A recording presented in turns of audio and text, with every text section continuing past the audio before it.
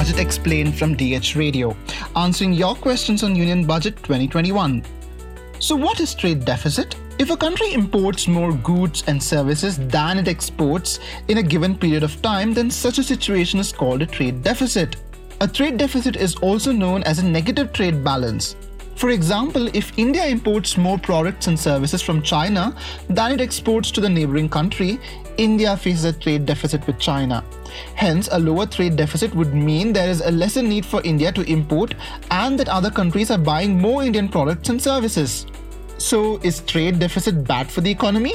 While a section of economists believe a lasting trade deficit is detrimental to a nation's economy, some economists who advocate for free markets suggest that negative effects of trade deficits will correct themselves over time. Milton Friedman, who won a Nobel Memorial Prize in Economic Sciences, argued that trade deficits in the long run are not always harmful, as currency can come back to the country in the form of foreign investment rather than demand for exported products in foreign markets.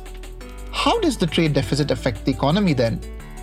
The value of a country's currency is closely linked to imports and exports, among other factors.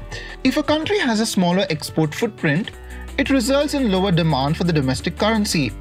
In the case of India, a higher trade deficit may reduce the value of the rupee against the US dollar. However, in the floating exchange rate system, if there is an increased demand for Indian products in export markets, the value of rupee should increase as demand increases. Theoretically, as the trade deficit increases, more jobs are lost to those abroad, which can increase the rate of unemployment. Data from various economies, however, show that unemployment is reliant on various other factors and hence unemployment may exist at high levels even if a country has a trade surplus. For more coverage on Union Budget 2021, log on to DeccanHerald.com or download the Deccan Herald app.